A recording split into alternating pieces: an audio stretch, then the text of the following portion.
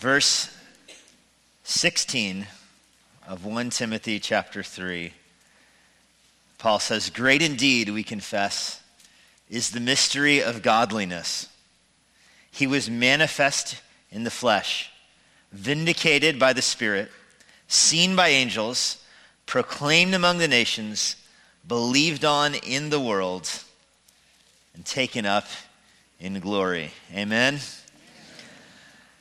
My family often goes to the Word of Life Bible camps in upstate New York, Schroon Lake, and they have a magician who is there who does magic tricks, although he makes a point every year of saying, because this is a Christian camp, I'm not a magician, there's no such thing as magic, these are illusions. Yeah.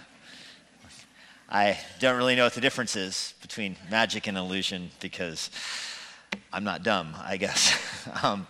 So I watch these tricks though, my first time walking into it, and I was expecting like, oh, where'd the card go? Mwahahaha. No.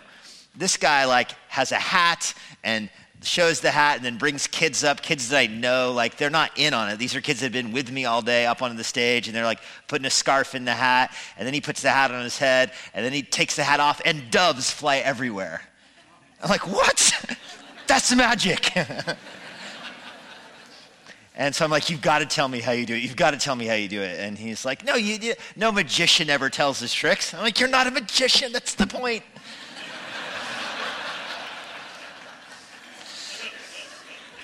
Because I'm watching this and I'm thinking, there's no way. Where did the doves come from? You would have to get little baby doves and raise them with little bottles their whole life to get them to hide in your shirt sleeve for an hour before you bring them out in a thing. And so he finally caves in and does this little thing poolside, at the end of our week there to show us how he does the tricks. And guess what? He got little baby doves and nursed them their entire life and trained them to stay inside of his sleeves for hours until he moves his arms and they all fly out. That's what he did. And once I saw that, I was like, I can't believe I fell for that. Doves up the sleeve? You got to be kidding me. But it makes so much sense once you hear it. I hope I didn't ruin that magic for you, the rest of you, but there's no such thing as magic. What you're seeing here in 1 Timothy 3 is a little bit of that reveal.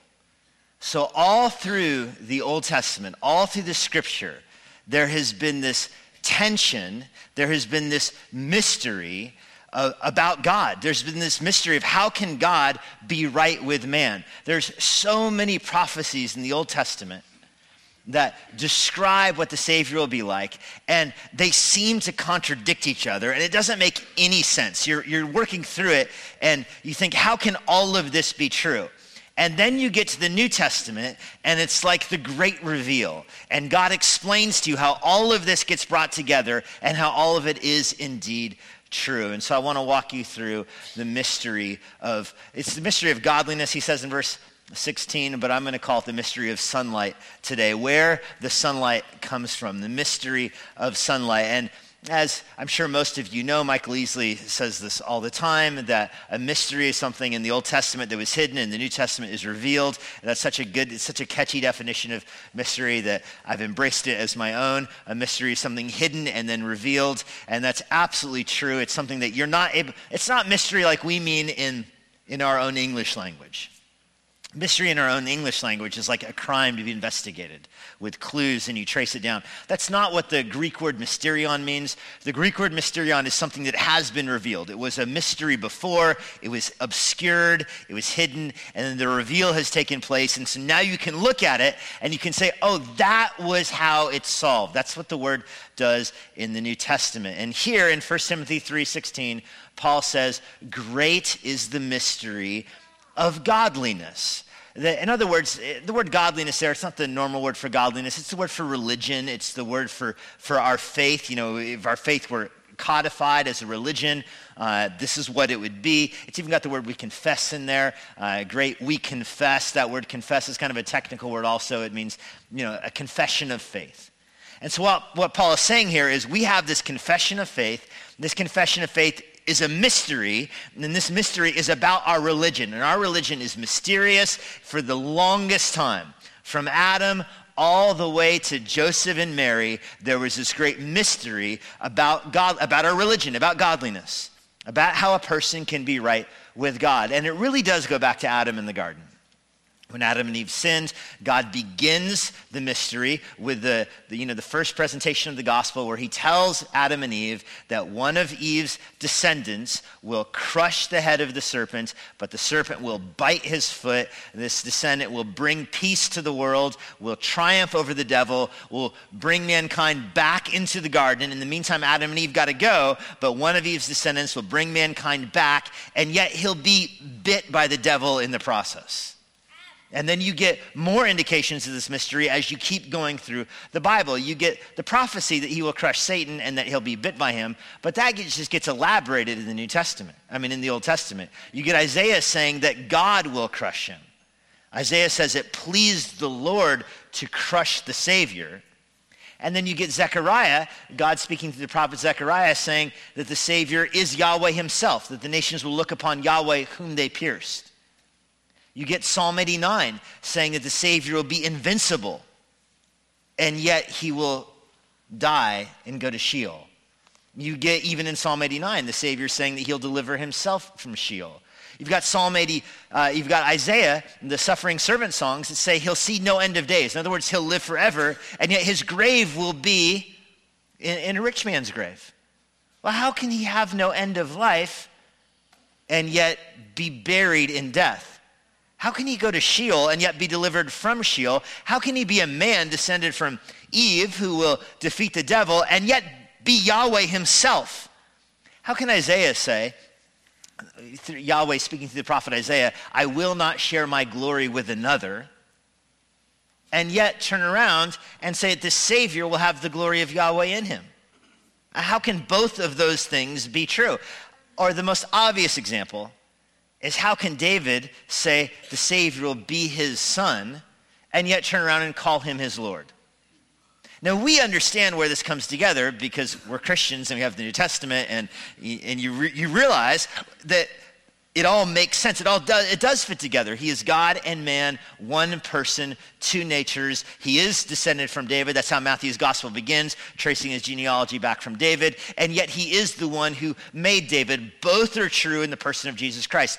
But you understand, working through the Old Testament, it is hugely mysterious. So we can be too harsh sometimes on Old Testament writers or on Jews, saying, how can they not get this? But the truth is, if you don't have Jesus Christ, it's very hard to get.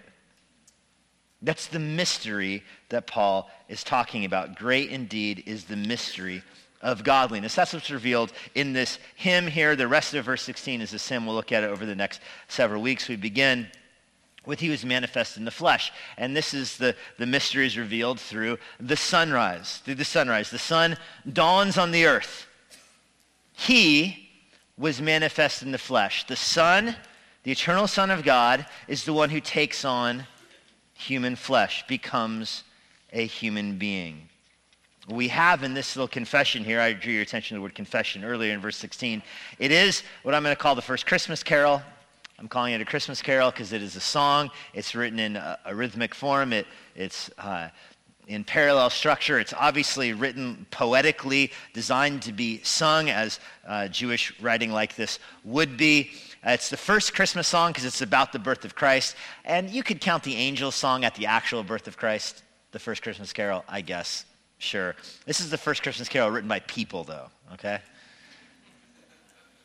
And it is a song sung in the church, apparently, because it comes out of nowhere in 1 Timothy 3. Obviously, the people in Ephesus that Paul's writing to would be familiar with this. He says, great is the mystery of godliness, and he's communicating to them a stanza or a refrain that they would have known. He's not dropping this in here as if it's new information because he's not unpacking it. The idea that we have even today is that some of our Christmas carols have better theology in it than we are even able to articulate ourselves, and so we sing them and learn their words, and that's why those Christmas carols, they have such good theology, and they're so well known because they endure and they teach you about God. That's how this carol is. Paul doesn't go through it and exegete it. He just drops it in your lap. And it begins with this expression that he was manifest in the flesh. All of these mysteries come together in the person of Christ. He is the answer to how can the Savior be David's son and David's God. He is the eternal Son of God, the second person of the Trinity, and yet he takes on a human nature and is born. Because he has a human nature, he will die a death, and he will be buried, and he will descend to Sheol. And yet, because he is divine, because he has the life of God in him, he triumphs over the grave, he resurrects himself, and ascends back to heaven. He's the answer to how Isaiah can say, God will not share his glory with anyone else, and yet the Savior will receive the glory of the one who redeems the world. Both of those are true because they are true in one person. The person of the eternal Son of God. And then you understand this with, I'm calling this sunrise, because you understand this with the idea of light shining into the world. This is a common way, not just Paul, but it's a common way that John and a common way that Matthew describe the Savior, that he is the light of the world. God is light, John says, and that's true. God is light. But Jesus is the light of God. The light that shines into the darkness, the light that comes to earth, is the light of the Son of God. God is light, but Jesus is the light of the world. It's 1 John 1, verse 5 that says God is light. But then John 3:19, speaking of Christ, says light has come into the world with the advent of Christ. And Jesus himself understands that. In John 8, verse 12, Jesus says, I am the light of the world. So God is light. The Son of God brings the light of God into the world. And the normal way this is understood is that God is the illuminator and Jesus is the light. You know, you can't see light, ironically enough. You can't see light. Can you describe what light is? You see everything by light, but light doesn't light up itself. Light can have color to it. You can see color in light. Light, of course, exists across the color spectrum, but your eyes can't really describe or discern what light is by looking at it. But it's true of nothing else. Everything else you describe by looking at what is that person like, and you describe what he or she looks like. What is the movie like? And you watched it. You describe things based upon how they look. Light is different. You describe everything else by it. So the idea here is that God is light, but you perceive God through the light, which is the Son. The Son is the one that makes God known. And God is the illuminator, Jesus is the light. This is all over the New Testament. Colossians 1, verse 15, probably the most famous verse about this, that says Jesus is the image of the invisible God. No one has seen the Father. This is a point that the scripture makes repeatedly. Nobody can see God and live, but just ontologically, no one has the capacity to see God. God is spirit. You can't lay your eyes on the Father. He's spirit. He doesn't have a corporal body. You can't look at him. It's not possible. But Jesus, the second person of the Trinity, is the image of God. So all the substance of God, all the essence of God is communicated, is given to the Son. That is the Son's existence, is the life of God, and he reveals God to us. John 1, verse 18, nobody has ever seen God except for the one who is at the Father's side, or at the Father's bosom, and he has made him known. So no one can see the Father, but the Son is the image of the Father and can bring the Father into the world. The Father is not in the flesh. The Spirit is not in the flesh. Only the Son is. That's the significance of verse 16. He was manifest in the flesh. Who's the he? Who are we talking about? Who is manifest in the flesh? Was the Father manifest in the flesh? No. Was the Spirit manifest in the flesh? No. The Son is manifest in the flesh. The second person of the Trinity, he is the one that takes on flesh. So, did God become man? Yes, because the Son of God, the eternal second person of the Trinity, he is God. He is truly God. And he takes on flesh. So did God become man? Yes.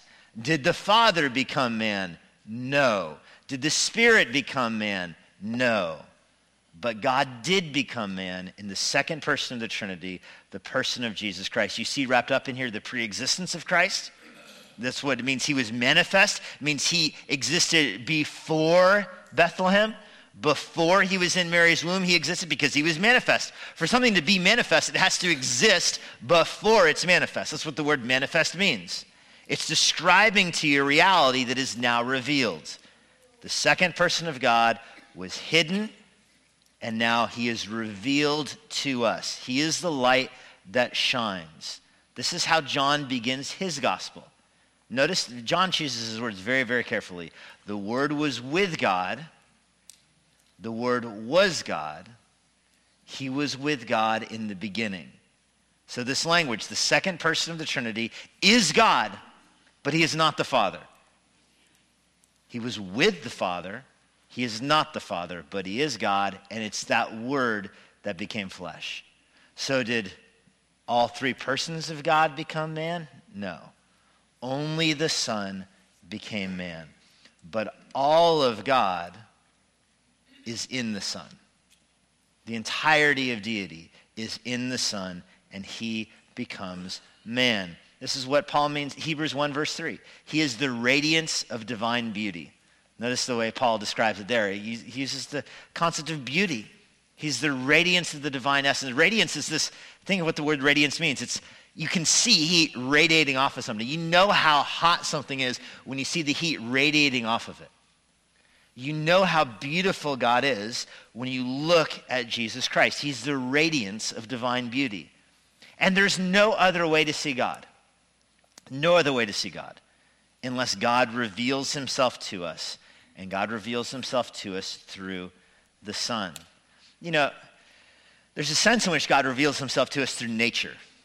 Isn't there? The Bible speaks about this. You can look at nature, Romans 1, and you can deduce that God is holy. You can look at nature and deduce that sin is wrong. You can look at nature and deduce that there's a creator, of course. I mean, it came from somewhere.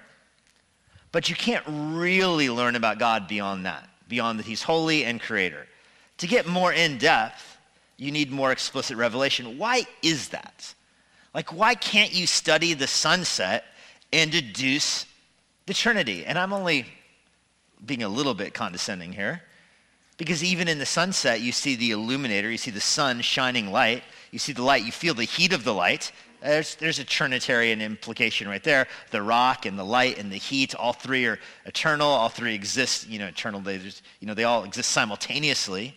You experience them all at the same time, but they're all different kind of thing. So can't you deduce the Trinity from the sun? Not really. And why not? Why can't you study the universe and the physicality of the world and figure out what God is like? And the answer is because of sin. Sin mars creation. Sin messes things up. Animals eat each other now. It wasn't supposed to be like that. People die all the time. The world there's black holes and supernovas, and things explode and set on fire, and there's famine, and there's so much suffering and sorrow. So yeah, you see a beautiful sunset, but even that is marred by sin. Creation groans, and we don't have the capacity to discern what in creation is groaning and what is shining, It's all a hot mess.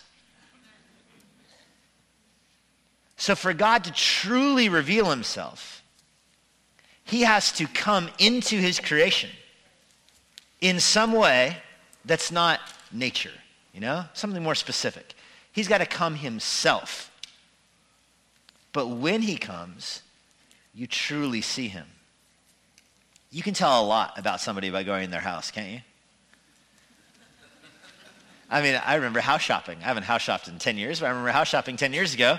And we'd go into houses, and you could write the family's whole story just on like a 5-minute tour of the house. This house is immaculate. Obviously, they want to sell it. This house is a disaster, and the kid is throwing popcorn at us. I don't think they want to move. You can look at family pictures, see how many kids they have, see if they like each other.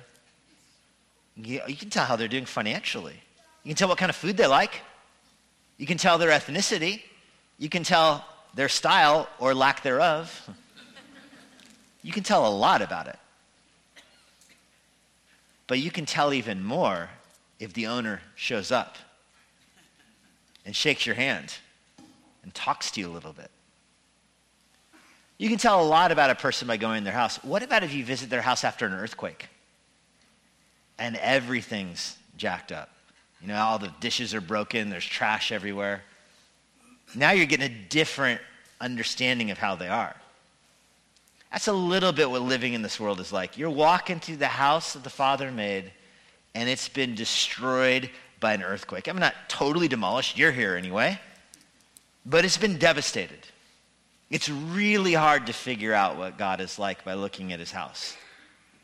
But then you meet Jesus, who represents God in his entirety, in his fullness, who comes to earth, manifest in the flesh. He's the radiance of divine beauty, and you look at him, and you see the beauty of God, don't you? He radiates the beauty of God. For God's beauty to break through into fallen creation, you have to have some physical manifestation of it. And God's majesty, which is so far removed from us, would be like a secret and hidden place unless he himself came to us. And when he comes to us, it's like he opens up his heart. He opens up his house. And you meet the owner, and you see him in all of his glory, in the person of Christ. And so God didn't want to remain hidden in heaven. He didn't want to remain hidden and distant in that secret garden, so to speak. He gave us the key. He didn't just give us the key and open the door. He gave us the key, opened the door, and then he walked over to us. And he shows us his beauty. He shows us himself. This is why the incarnation is not just a picture of God. It's not one more picture on the wall, or one more picture on the wall that got knocked off by the earthquake. It's not one more picture of God. The incarnation is not like a picture, it's more like the window. When you look at Jesus, you're seeing the glory of God. You're not seeing pictures of the glory of God at different parts of his life, but when you look at Jesus, you're seeing the beauty of God. He is the beauty of God. And so you look at him and you see he was beautiful in heaven, he's beautiful on earth. He's beautiful in creation, he's beautiful in redemption. He's beautiful making the angels, he's beautiful being ministered to by the angels. He was beautiful in miracles, and now he's beautiful on the cross. You're seeing the full array of the beauty of Christ. You see his beauty and his courage before the crowds. You see his beauty and his courage on trial. You see his beauty in going face to face with Pilate. You see his beauty in telling Peter to put away his sword.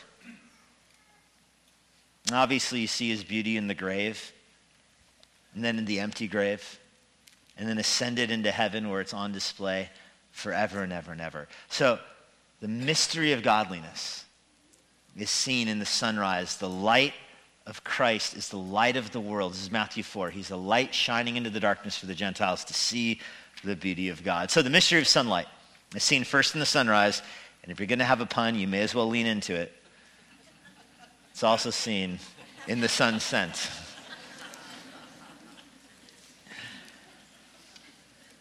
What I mean by this is that this poem has 6 declarations about Christ. If you look at it and meditate on it for long, the first thing that will pop out to you is that all 6 of these are passive verbs. So, if you're thinking critically about these, that's probably the first thing you'll notice. What do all 6 of these have in common? Well, Christ is the subject, of course.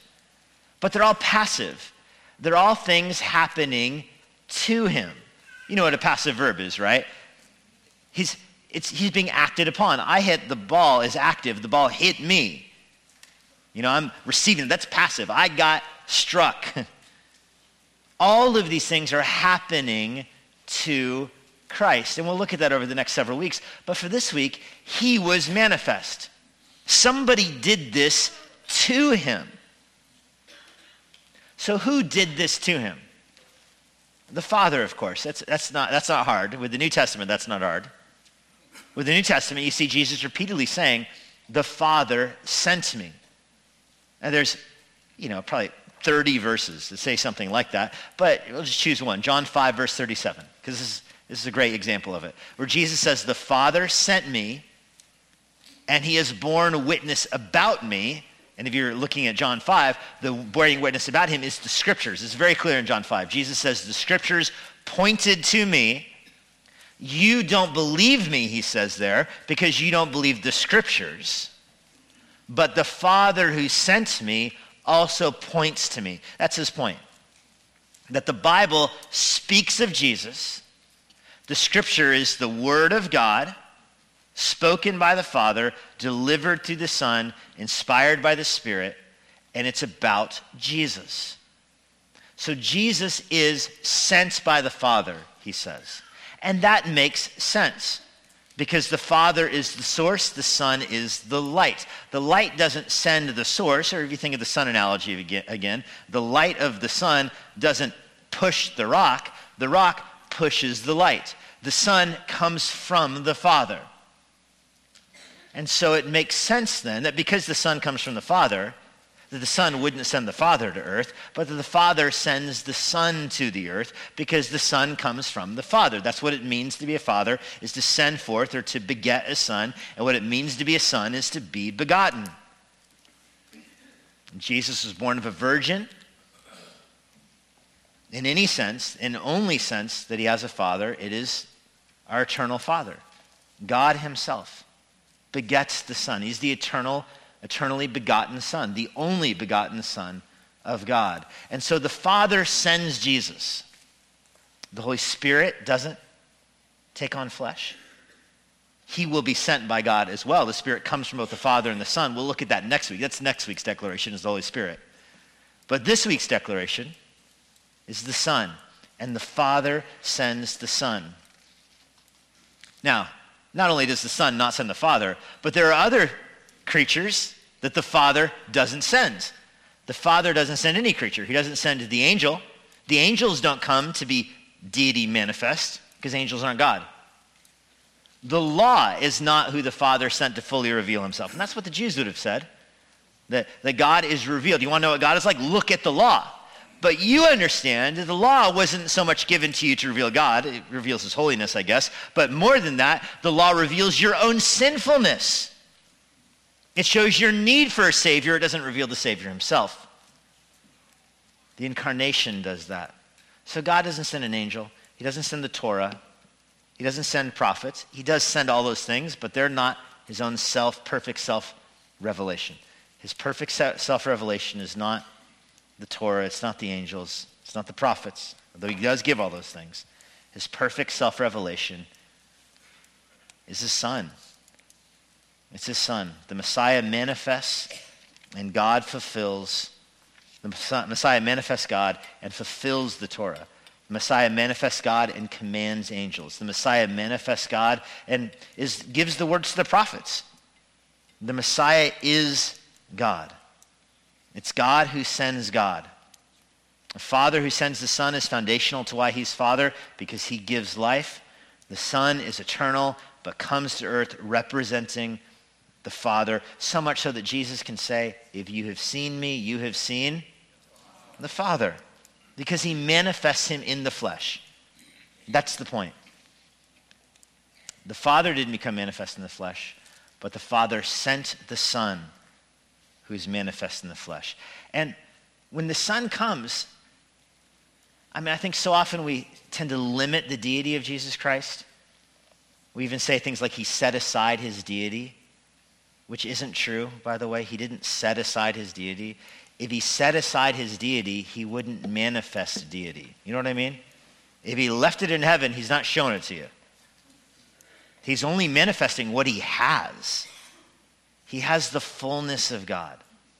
Now he limits himself in some way. He goes from being, having the free run of heaven to being localized in a body. Just think about the great contrast between divine nature and human nature for a second. Divine nature created the universe by saying it, by speaking it. You can't even create lunch by speaking it. But God makes the universe. The universe that we can't even comprehend. We get one picture from a telescope, and we're like, whoa. God made it all by saying it. We can't even count the stars. God made them all in a moment with a word. And God's sovereign over all of it. This is divine nature, to be sovereign. He's sovereign over the stars, and he's sovereign over the molecules in your own life. He causes the grass to grow. He numbers the hairs on your head. And yet, He knows how many stars there are. He's the author of history from start to finish. He numbers your days.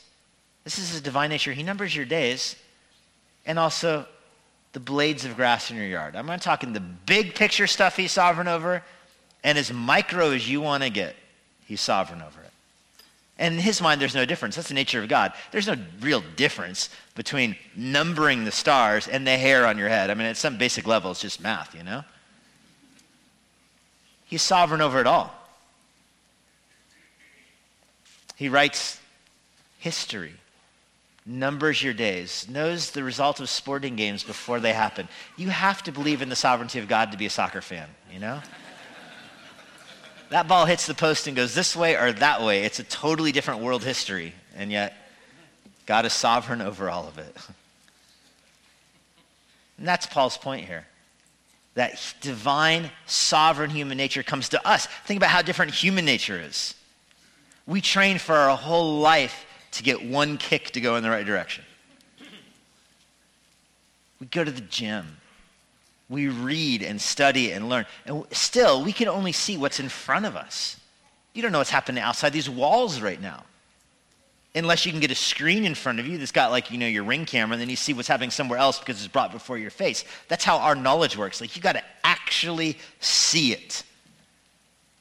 That's not how, God doesn't have eyes. It's not how he is. There's such a huge difference. His word makes the universe. Our words don't make anything. Can the two ever be brought together? But that's what happens on that Christmas morning when he's manifest in the flesh, is he takes on a human nature. That divine, incomprehensible, beautiful godness takes on a human nature. So the Son of God in the person of Jesus is localized. He's born.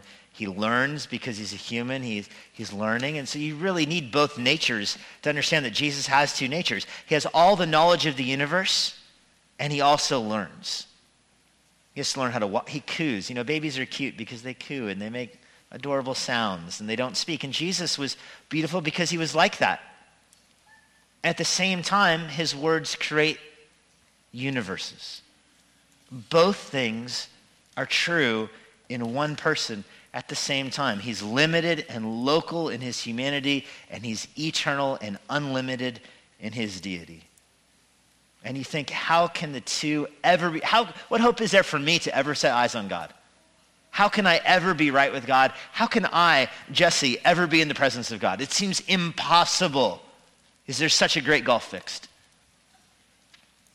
And then that Christmas morning, Jesus shows that love comes down and comes to us. It's possible if God comes to us, and he comes to us as one of us.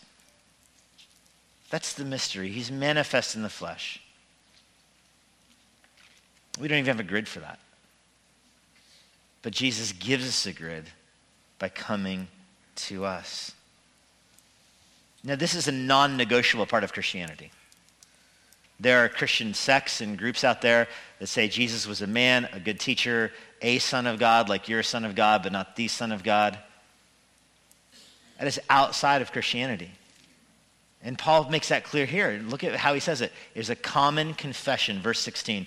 Great indeed, we confess. That's the phrase for a confession. And this phrase, we confess, it's universal. It means, you might render it in English like this, unanimously it's said. In other words, every true believer says the 6 things on this list.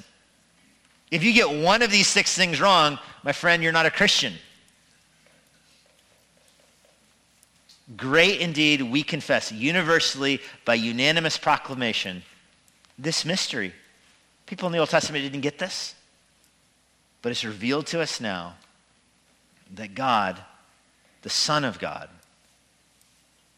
took on a human nature, revealed himself by taking on, that word flesh, it's the human nature, came to us. Now, one more word, I want to draw your attention to this. Great indeed, back in verse 16, how this begins. Great indeed. This is written to the church in Ephesus. Acts 19 lets you know that the church or not the church, but the city of Ephesus had a mantra, a slogan that they chanted. Do you remember the slogan in Acts 19? Great is Artemis of Ephesus. Great is Artemis of Ephesus. They chanted it. Mega estin Artemis Ephesus. Paul just tweaks the ending of those words. Great indeed, not Ephesus, but Eusebius is the word for religion or godliness. Not Artemis, but Mysterion. Great is the mystery of godliness.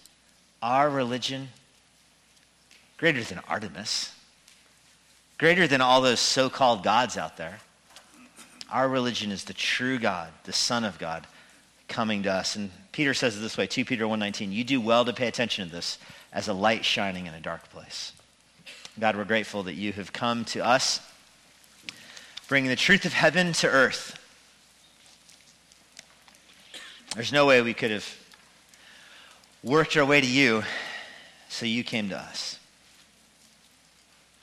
This is what love always does. Love comes down. Love descends and serves those below it. As the Father sent the Son, so the Son shows us the love of the Father by loving us, washing the disciples' feet, dying on the cross, rising from the dead. So we in turn love each other. We love the children in our midst. And Jesus says, if you love him, you'll love the children. Great judgment on those who keep children from you. This is the way love goes, from top to bottom, heaven to earth. You didn't come to be served, but to serve and to give your life as a ransom for many. You came to reveal your Father to us, and you do perfectly. So Lord, we just gaze at the person of Christ, the beauty of heaven on earth, the beauty of the immortal God, robing himself in mortality, dying on the cross, and rising from the grave. Great indeed, we confess, is the mystery of godliness. You are our Messiah. We give you thanks for this in Jesus' name. Amen. And now, for a parting word from Pastor Jesse Johnson. Thanks for joining us. If you're in the Washington, D.C. area, I would love to see you at Emmanuel Bible Church. For more information on our church or our current service times, go to ibc.church. For more information about the Master's Seminary and their Washington, D.C. location, go to tms.edu. I hope this resource has been a blessing to you, and it helps you seek the Lord daily, serve others around you, and share the gospel with boldness.